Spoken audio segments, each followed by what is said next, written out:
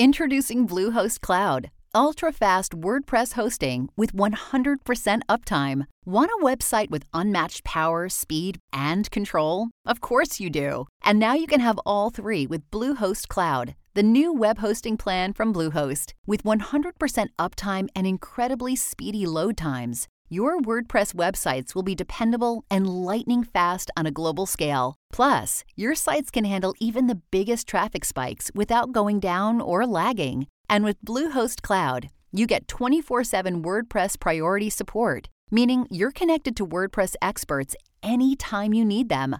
Not to mention, you automatically get daily backups and world-class security. So, what are you waiting for? Get Bluehost Cloud today by visiting Bluehost.com. That's Bluehost.com.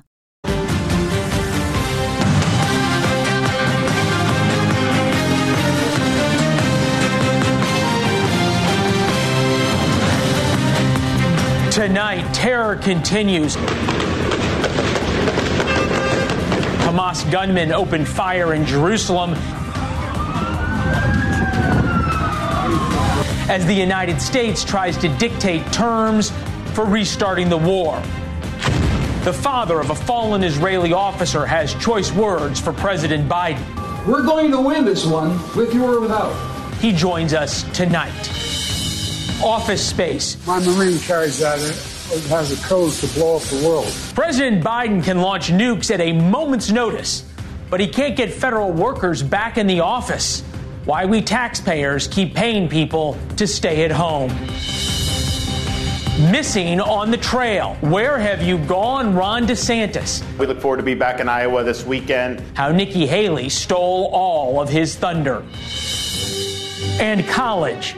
Who needs college? I gotta go to college. I gotta. Danny, this isn't Russia. Is this Russia? This isn't Russia, is it? Nah. I didn't think so. The big companies in America who would now love to hire Bluto. 7 years of college down the drain.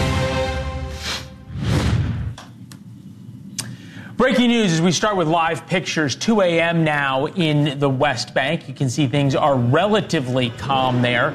Once again, we have no idea if Hamas will release another round of hostages tomorrow to extend the ceasefire. News on that as it happens. We also don't know if Israel will restart its campaign to destroy Hamas come sunup. Today, Israel got another round of hostage releases.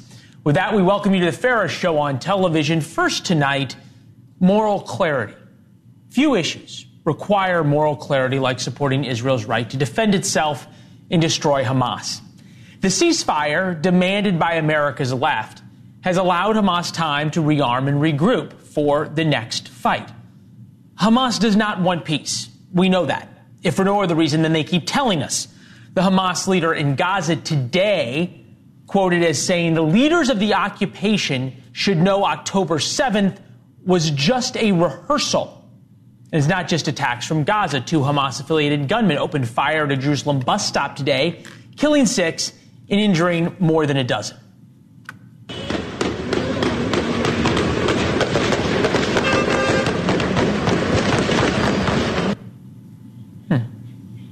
Yet President Biden and his team continues to pressure Israel not to restart the war and say that Israel must change its tactics if they do. This attack took place while the Secretary of State of the United States was in Jerusalem, and this is what Antony Blinken had to say just a few hours ago. The massive loss of civilian life and displacement of the scale that we saw in northern Gaza not be repeated in the south. So let's be very honest about why Blinken is saying that. It's not for Israel's benefit. Antony Blinken nor Joe Biden really care that much about the Palestinians. They certainly didn't care about the Palestinians for the past 3 years. They don't now. This is about Biden's domestic political survival, pure and simple. An Israeli-American father of a fallen Israeli defense soldier, a major, read an open letter to President Biden at his son's funeral Sunday. Stand back, Mr. President. Don't pressure us. Let us do what we know how to do and what we must do. Defeat evil. We're going to win this one, with you or without. Israel isn't perfect. I lived there for 4 years as a foreign correspondent. But I learned that this is a battle of good and evil, evil being Hamas, not the Palestinians as a group. But 75% of Palestinians support the October 7th attacks. That includes Hamas roasting babies in ovens. And it's Palestinians cheering the released Israeli hostages as Hamas hands them over to the Red Cross. It's Palestinian civilians throwing rocks and beating on the Red Cross cars as they take the hostages to safety. The father of the fallen Israeli officer said to defeat evil requires moral clarity, which happens to be the title of a new ad from presidential hopeful Nikki Haley. A president must have moral clarity and know the difference between good and evil. We have to leave behind the chaos and drama of the past and strengthen our country, our pride, and our purpose. Both Presidents Trump and Biden have massively failed the moral clarity test during their time in office. Biden caved over the pro-Hamas, pro-Israel divide in the Democratic Party. Trump was no better after the neo-Nazis carried tiki torches through the streets of Charlottesville, Virginia. But you also had people that were very fine people on both sides. How can we forget? Biden and Trump appear to be birds of a feather. They promise moral clarity, but when tested, they choose political survival. Who knows if Haley would be any different if she was president, but she is right. A president must have moral clarity. With us now, the Dr. Yehiel Leiter, whose son was killed earlier this month fighting in a tunnel in Gaza. It's good to see you, sir. We appreciate it. I'm sorry about your son. I've been reading a little bit about him and what he was as a soldier and a father. It's really impressive. But I want to talk about your speech. You filmed it a couple of weeks ago, and I'm wondering what you were seeing a couple of weeks ago that made you feel it necessary to speak at your son's funeral to the President of the United States. Well, first of all, thank you for having me, Leland, and thank you for your emphasis on moral clarity. That was basically my theme. I come from Scranton, Pennsylvania. I was born and bred in Scranton, and so was the president. And thought suddenly occurred to me that we have something in common. We both lost sons. So I appealed to the president because at the time, and it appears still to be the case, there's American pressure on the prime minister, on our government, on our country to not persist in the destruction of Hamas. And I believe that that's an absence of moral clarity. You don't negotiate with ISIS. You destroy ISIS. That's what you did. That's what America did. And that's what Israel needs to do with Hamas. You don't negotiate with ISIS or Nazis. You just quoted the leader of Hamas who said that October 7th was a rehearsal. Well, what was that a rehearsal of? 1,200 people that were tortured, that were decapitated, that were incinerated, just because they were Jews. So that's not something and someone with whom you can negotiate. Sometimes you just have to destroy evil with military means. We've talked a lot about that. And as I said, when I lived there, I realized that this was a battle of good and evil. And being there teaches you that. I'm wondering what you think is lost on the American populace, because you're from Scranton. You understand the American psyche better than most Israelis. But at the same time, if it is so clear in your mind is an issue of moral clarity, what do you think it is about President Biden that you needed to speak to him so directly of, at all places, your son's funeral? Well, you know, I spend most of my time in academia and in think tanks.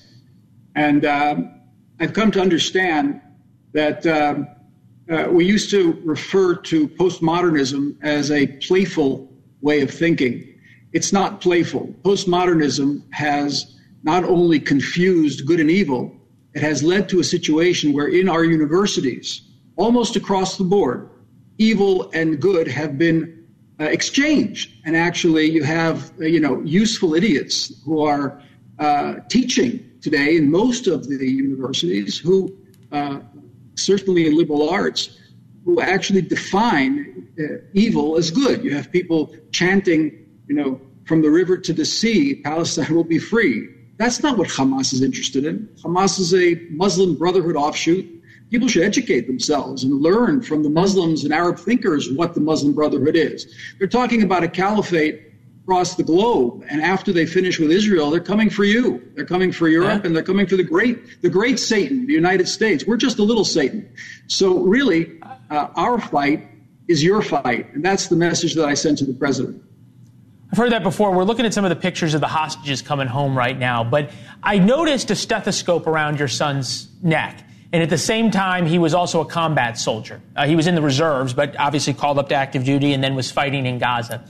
I've got probably 30 seconds left, but I just wanted to help our viewers understand why at 38 years old he would go back in as somebody who'd worked in the medical profession. He could have stayed and treated people in hospitals. Why do you think he felt the need to fight? Leland, my son spent 15 years in Shaldag, which is our equivalent of the Delta Force. He actually trained with the American Delta Force. And at 33, he decided to leave and study medicine. And he was about to start his rounds on October 8th. But when the war broke out, he went back into his reserve duty position and actually led the division that began the Israeli offensive against Hamas. He was at the point squadron of the team that first went into Beit Hanun, from where they were firing missiles into our cities. I know Beit Hanun. When you spoke about your son, chills went down my spine. I'm glad we got to share that. A remarkable young man, both in life and in death, and remembered well by his father. Thanks for being with us, sir. We appreciate it. We know you stayed up late to do this. We appreciate it. He was also my best friend, Leland. So thank you for having me. Oh, boy. My dad's my best friend, too. Thank you, sir. We'll talk soon. We invite you to sign up for War Notes. You would have seen this story and read about our thoughts on moral clarity. Gives you a free look at the show every day at 4 p.m. You go to warnotes.com and subscribe. The Notes started as our internal email discussion about the most important events of the day. It's literally how we put the show together, and you get to be a part of it. You can respond to the email with your thoughts or join us on social media at Leland Vittert on Instagram or Twitter. That's warnotes.com and subscribe for free. Some of America's biggest companies now say you don't need a bachelor's degree. We're talking about IBM, Bank of America, Google, Walmart, Accenture. They say they're going to scrap the degree requirement.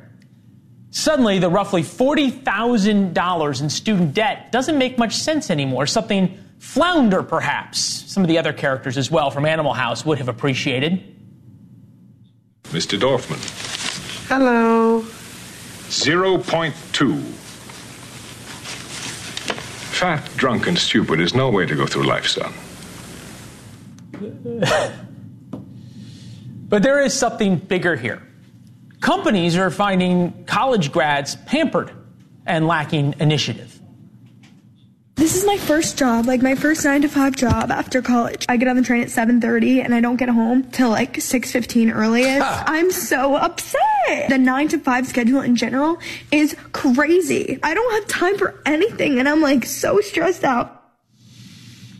Wonder what she learned in college. Michael Gibson, author of Paper Belt on Fire, How Renegade Investors Sparked Revolt Against the University, joins us now. I feel like this TikToker was music to your ears as you were watching it. We got a lot to unpack here. How much of this was universities bringing it upon themselves? Well, yeah, they've had a bad track record over the last 30, 40 years or so. I mean, you mentioned the debt per person, but I mean, in aggregate, $1.7 trillion in student debt. The Supreme Court struck down the Biden administration's unconstitutional effort to forgive that debt. But what was interesting is no one went to the source of the problem, which was the universities. They are charging a ton of money for what is becoming increasingly clear as a dubious degree. So that was one of the puzzling features of that episode. 1.7 trillion debt. You know, in real terms, the cost of tuition has gone up more than 4x since 1980. And it's not clear that the education is getting better. As your previous guest mentioned, a lot of universities have become more or less woke madrasas. They are indoctrination camps, especially in the humanities, sadly. So I think maybe these businesses are starting to wise up to the fact that what's more important is skills and not some piece of paper. I'm fascinated by a lot of parts of this. The book is Paper Belt on Fire. I'm just trying to understand what paper belt on fire means. Okay, yeah. So just as the Rust Belt has come to define the hollowed out industries of the Midwest, I think over the last, again, 30, 40 years, we've seen a lot of institutions fail at living up to their stated purpose.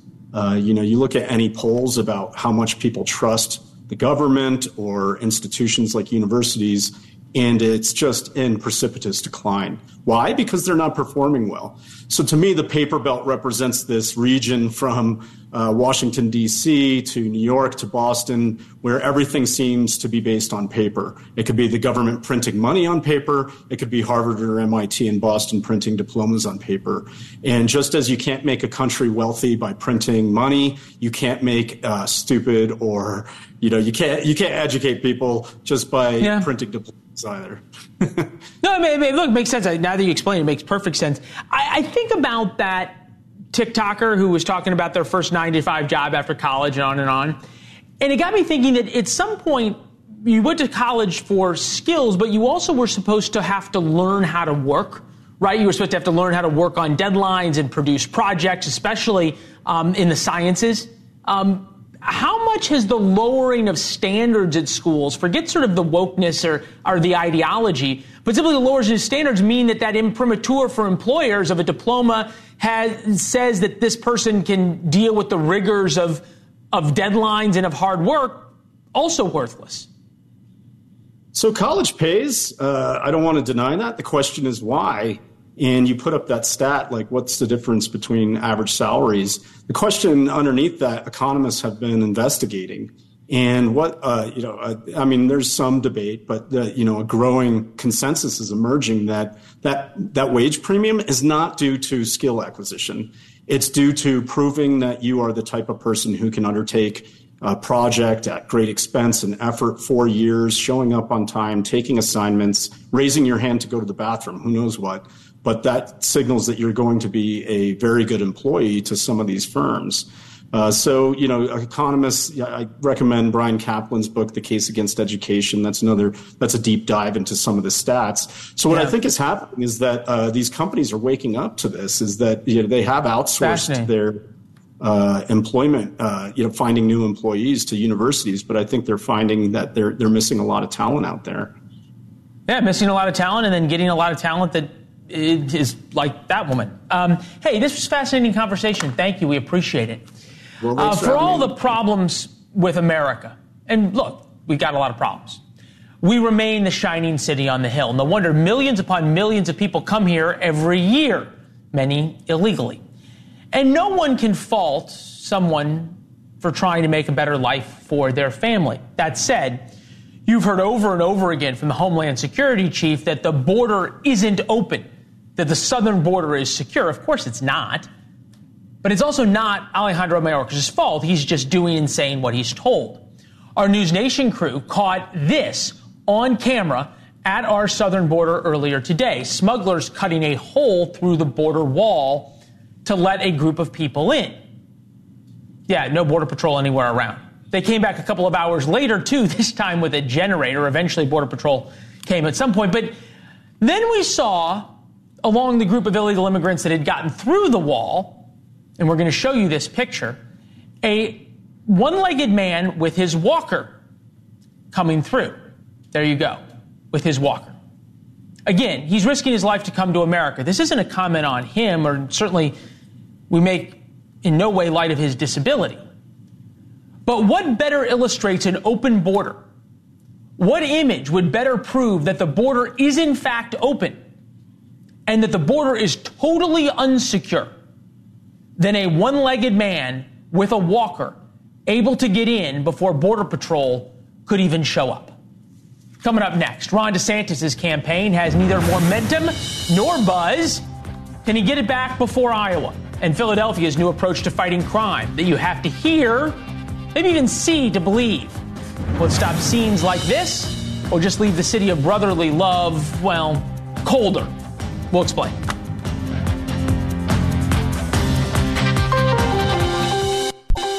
Well, DeSantis is like a 10-0 team, okay? He's got a booming economy, and more people are moving there than any other state in the country. It's Florida that looks like the future. And Ron DeSantis, you know, he looks like a future president, doesn't he?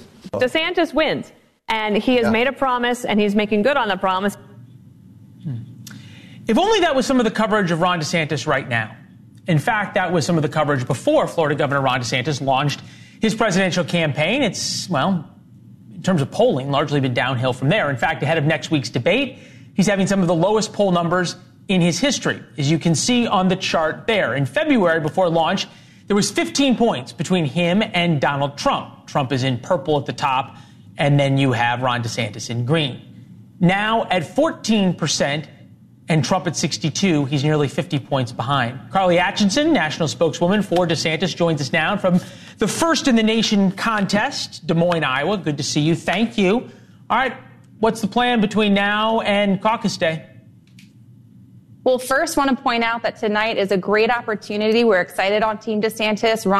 DeSantis is about to take the stage against Gavin Newsom. Come on. You can't plug something on a different network, Carly. Come on.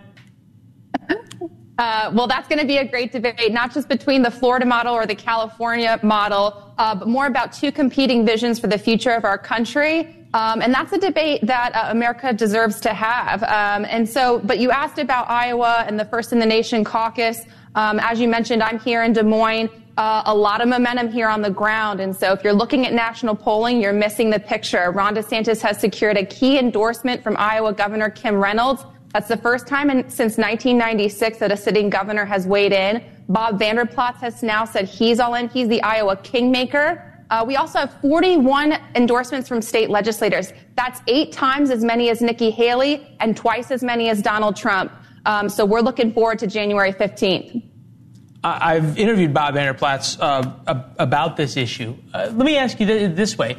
You just mentioned 2 people, Donald Trump and Nikki Haley. Do you all view this as a 3-person race? Nope, not at all. We view it as a 2-person race. And by the way, so does Donald Trump. He has spent over $30 million against Ron DeSantis, has hardly spent a dime against Nikki Haley. And interestingly, Nikki Haley has spent millions of dollars against Ron DeSantis and $0 against Donald Trump. So everybody seems to be real united around Ron DeSantis. Why is that? That's because he is the biggest threat to this, to everybody in this campaign. It's why they'll continue to spend millions of dollars against him. And you played some of the coverage since before Donald Trump dropped that $30 million in negative spending. And yet we're still here. Again, a lot of momentum here on the ground. We have the best ground game, the largest operation, 6 offices across the state of Iowa for 50 staffers. Okay, so nobody matches that. Look, you do have an impressive ground game in Iowa, and Ron DeSantis spent a lot of time in Iowa over the summer. We were there as well for the state fair. I would wonder, though, why in a state where retail politics is so important and the candidate spends so much time on the stump, if he is as good on the stump and as charismatic and as charming to Iowa voters as you say, why his poll numbers keep going down the more exposure Iowa voters get to him? Well, first of all, you're pointing to national polls, so not every poll is asking Iowa caucus goers what they think. But here's what I can tell you. There's a lot of open minds here on the ground, and they come to events for Ron DeSantis. They go to events for Trump. They go to events for Nikki Haley. A lot of our people who come to our events come in. They're open-minded. They're not sure. They walk out, sign and commit to caucus cards for Ron DeSantis. And spending time on the ground here matters. We're going to hit our 99th county, Jasper County, on Saturday. No other candidate is doing that. And that means something to Iowans here. They want to see you. They want to meet you. And Ron DeSantis is the only candidate who's been spending time here in Iowa running a real campaign. Yeah, fair enough. Time on the ground matters. Carly, we'll see you on the trail. Stay warm. It gets awfully chilly in Iowa come December. Thank you. Thank you, Leland. Thanks for having me. All right. Yeah, and you can watch that other debate on YouTube a couple days from now. News Nation is your home for the next Republican primary debate. Speaking of debates, SiriusXM's Megyn Kelly, News Nation's own Elizabeth Vargas will moderate the 2-hour event in partnership with the Washington Free Beacon. Eliana Johnson there. It's happening at the University of Alabama 1 week from tomorrow, 8 p.m. Eastern. Set your DVRs. In Philadelphia, a new law makes wearing a ski mask in parks, schools, and on public transit punishable by a $250 fine. The ACLU warns it could limit free expression. It would also make it easier to identify and track the car thieves and looters who, of course, make videos like this possible from Philadelphia. Philadelphia City Council member Anthony Phillips authored the bill and joins us now. It's good to see you, sir. I appreciate it. Tell us what the idea behind this is. Leland, it's good to see you as well. Listen, I just heard you talk about the ACLU. Hardworking residents in the city of Philadelphia made this bill possible. Everywhere I went in the city, people literally said we need to be hard on crime and we need to find a way to get individuals who wear these ski masks to literally take them off. We've seen not only robberies in our businesses, but we also see in public places, people are nervous and scared of individuals who are wearing these ski masks. What I'll tell you is that we do not. I don't work or speak for the ACLU. I speak for hardworking residents in the city of Philadelphia. Yeah. And what I tell the ACLU is that they need to be in these neighborhoods and listening to individuals who are petrified of folks in these ski masks. Oh, I hear you. I spent some time in Philadelphia over the summer. I don't know if it's your district, but in downtown, and drove out through some of the various tougher neighborhoods of Philadelphia. It was terrifying. So I understand how people who are living there would feel really scared. What I'm trying to figure out, though, is if somebody's going to be committing crimes, if they're going to be robbing, they're going to be carjacking, they're going to be looting, those are a lot bigger crimes than wearing a ski mask. Why is a fine against wearing a ski mask going to concern them?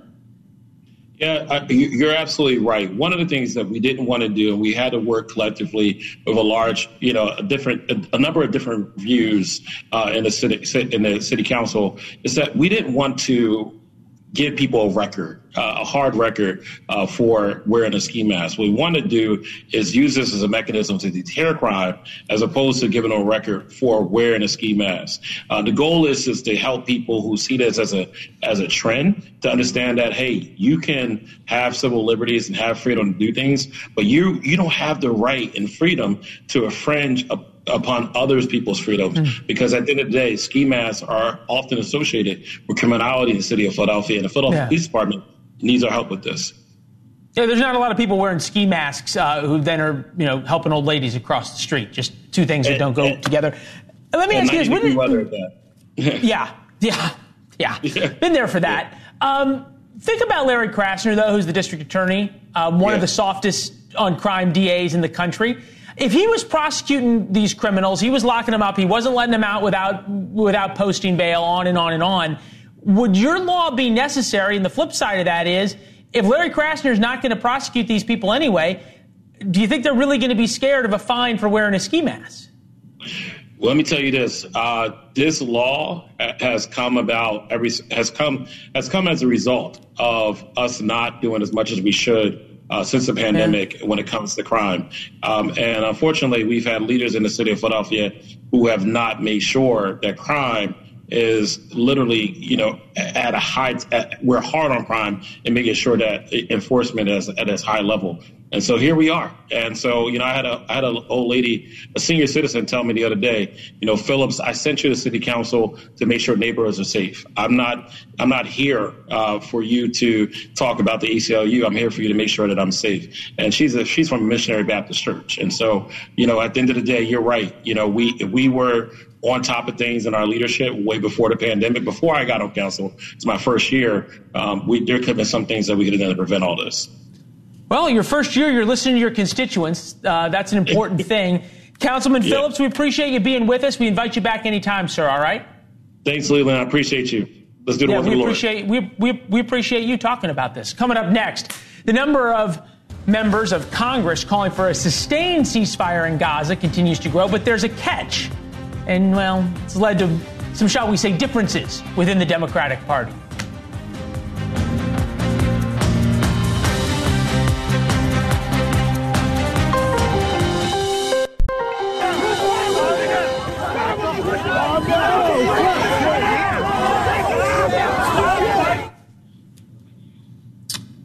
Pro-Palestinian or pro-Hamas, depends on what you want to call them, protesters took over the Rockefeller Center Christmas tree lighting last night. Of course, the demands for a ceasefire seem a little odd right now because there is a ceasefire in Gaza. Of course, that's not what this is exactly about, right? These signs and these protesters. There's now not violence in Gaza. The Intercept makes it clear in an article as, quote, the word ceasefire gains currency in Congress. Some lawmakers are coupling their calls for peace in Gaza with conditions that cannot be met. For example, The Intercept criticizes members of Congress who call for a ceasefire conditional on Hamas putting down their arms and leaving the Gaza Strip. One of the congressmen The Intercept viewed is not pro-Hamas or pro-Palestinian enough. Danny Davis of Illinois is good. Join us. Good to see you, sir. When you saw the article, I'm guessing, what did you think about it? Well, I saw the article, but what I'm really pleased about is the fact that there is a humanitarian ceasefire or stoppage. I'm also very pleased to know the impact that President Biden and Secretary Blinken have had in terms of bringing it to this point and getting us to where we are. I also believe, though, that as long as people can stay at the table, as long as they can continue to interact, that it can be not only 7 days, but it can be a month, it can be 2 months, that there is a solution to be found. So you believe that there's a solution for Gaza with Hamas still in power? Oh, no, I don't believe that. So I believe that there is a solution, but I don't believe that there is a solution based on terrorism. So how are we going to have a solution without fighting with a terrorist organization that says they won't leave? Well, I think that there's negotiation, and there may be fighting, and there will be fighting. But I think this ceasefire that we've experienced gives us hope. It gives people like me hope that there can be a reasonable solution. But it takes a lot of effort. There has to be discipline. What do you make right now? And look, you've been in Congress for more than 2 decades. There was a time that the Democratic Party was lockstep in its support of Israel and its unquestioned support. And now there is a faction, a real faction within the Democratic Party who does not believe that. I mean, you can call them pro-Hamas, you can call them Hamas enthusiasts, whatever you want to call them, but there's a real civil war there. There's a civil war, but most people that I know and work with believe that there can be a 2-state solution, that there's enough room, there's enough opportunity, enough creativity for people to learn to live together in harmony. And it's not just in terms of what you write in a charter or an agreement, but it also has to be in the hearts of people. I totally understand that. I guess my question, though, is how do you have a 2-state solution with a organization in Hamas who says that their sworn oath, declaration, and purpose is destroying Israel? How do you have the 2-state solution without throwing them out of Gaza? I think you're going to have to throw them out. Okay. I don't think that there can be peace based on terrorism. I don't think it works that way. I spent 4 years in the Middle East. I can tell you it doesn't, sir. Thank you very much. We appreciate you being here. Thank you. Coming up next, why did Facebook censor our very own Chris Cuomo? He has the answer when we come back.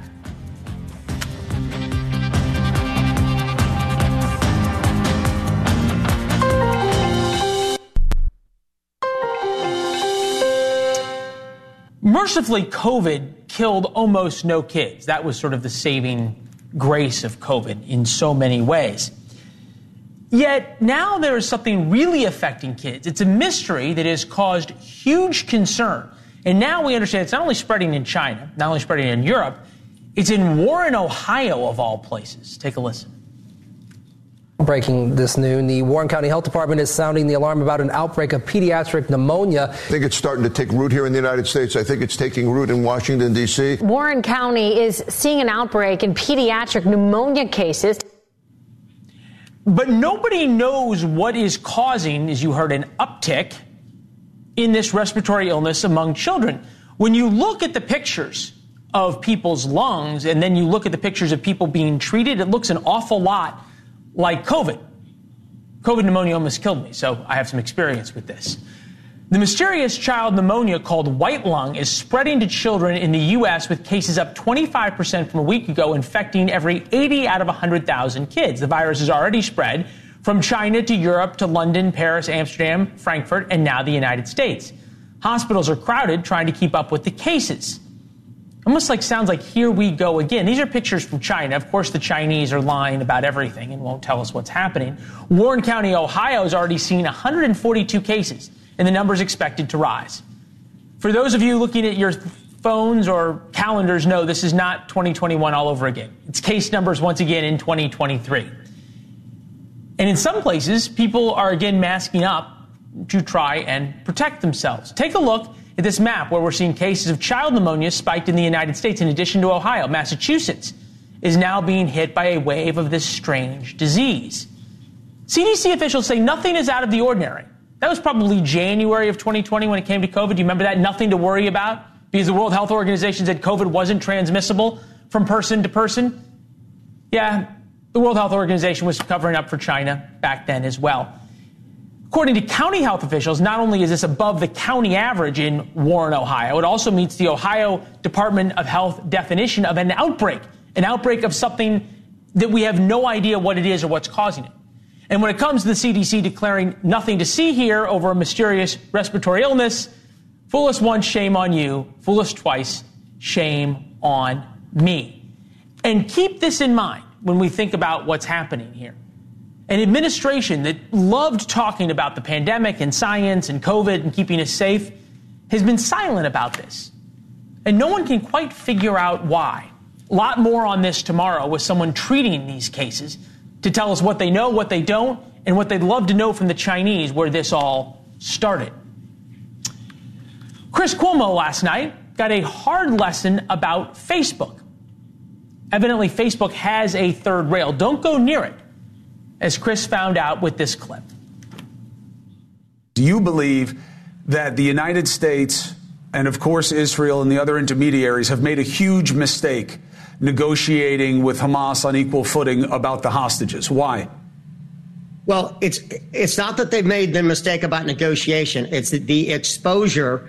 And I wrote this in an op-ed that was published this morning about the fact that there's been such high-profile acknowledgement that the U.S., Israel, and others are, quote, negotiating and making concessions.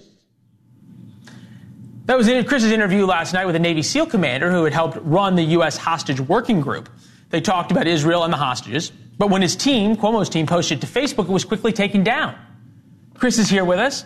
I've never interviewed, Chris, somebody who's been censored before. It must be to say you were saying something important and factual. Of all the distinctions, I have gone within 24 hours from being censored on, I think it was 2 platforms, to trending on another platform. You know, what does that tell you? Social media is wacky, and when people watch the clip, they're going to say, I don't get it. Why would this be censored? It shouldn't have been. This shows that AI ain't all that. And it's not people making these decisions. They set up algorithms that flag things. Maybe it's because Brother O'Shea had a knife above his head. Or maybe it was because he said the word Hamas or something. I don't know what flagged it, but clearly something that's good enough for News Nation to be on TV shouldn't be censored by some BS social media platform. So it just shows that censorship is an active part of social media. Decisions are being made. Algorithms are being designed. They are imperfect. Somebody had to program the algorithm, right? Yes. Yeah, algorithms are still made for now. But I don't know that a human being made this call. It's unlikely. But that also sheds light on the problem of how big a part this is of social media today. And, of course, I'm not in fear of being censored. I have a freaking TV show. I have a podcast. I'm not worried about being censored. But these decisions are arbitrary. They're based on agendas that motivate the people who make the algorithms. 100%. And it's hurting us because it's weaponizing information that doesn't deserve the DAP. A lot of times, the ideas that they don't want you to hear, you're better off debating it. We will never censor you, at least here on Balance, but I will tell you, but we are out of time. Yeah, you cut me off. We are out of time. There you go. There you go. All right. Censored again. Twice. 2 days. I'm out of here. The guy twice in 24 hours. See you at the top of the hour, buddy. Coming up next. The federal government measures success by workers showing up half the time, specifically the workers we all pay. The fancy government math and what President Biden says he can do about it when we come back.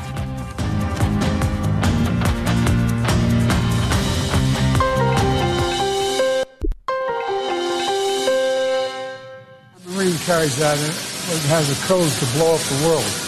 That doesn't, this is not nuclear weapons, is it? President Biden, of course, can joke about starting World War III, but evidently he cannot get federal workers to come to the office.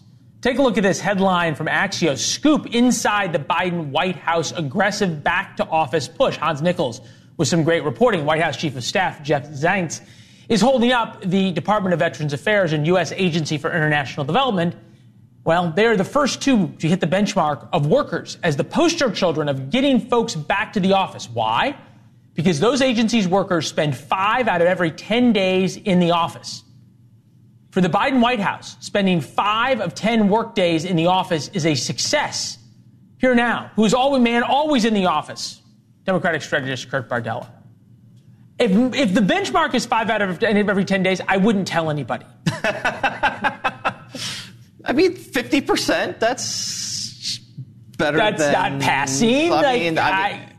Do they get half pay? Well, let's be very clear here. Just because you're not physically in the office doesn't mean you're not working. This is what I don't understand, okay? He's the commander-in-chief. Yes. Okay, he is the boss, right? Why doesn't he say, if he wants everybody back in the office, your job is now back in the office, we're ending work from home, come back, or you're fired?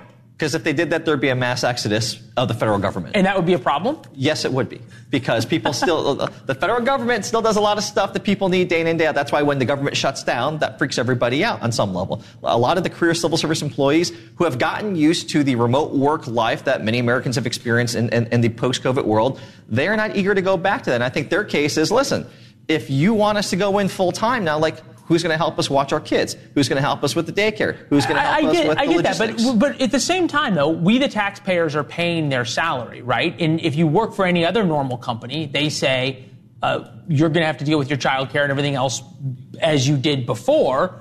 If you don't want to come to the office, we're not paying you. Well, I think what we're seeing in the private sector, though, is there are a lot of companies who have had to kind of adjust to, again, the workforce now knows what it's like to not have to be in the office from 9 to 5. It's hard to unknow that. Right. That's true, though, for, like, fancy white-collar workers, right? They average federal salaries over $100,000. They get great health care benefits. They get all these things.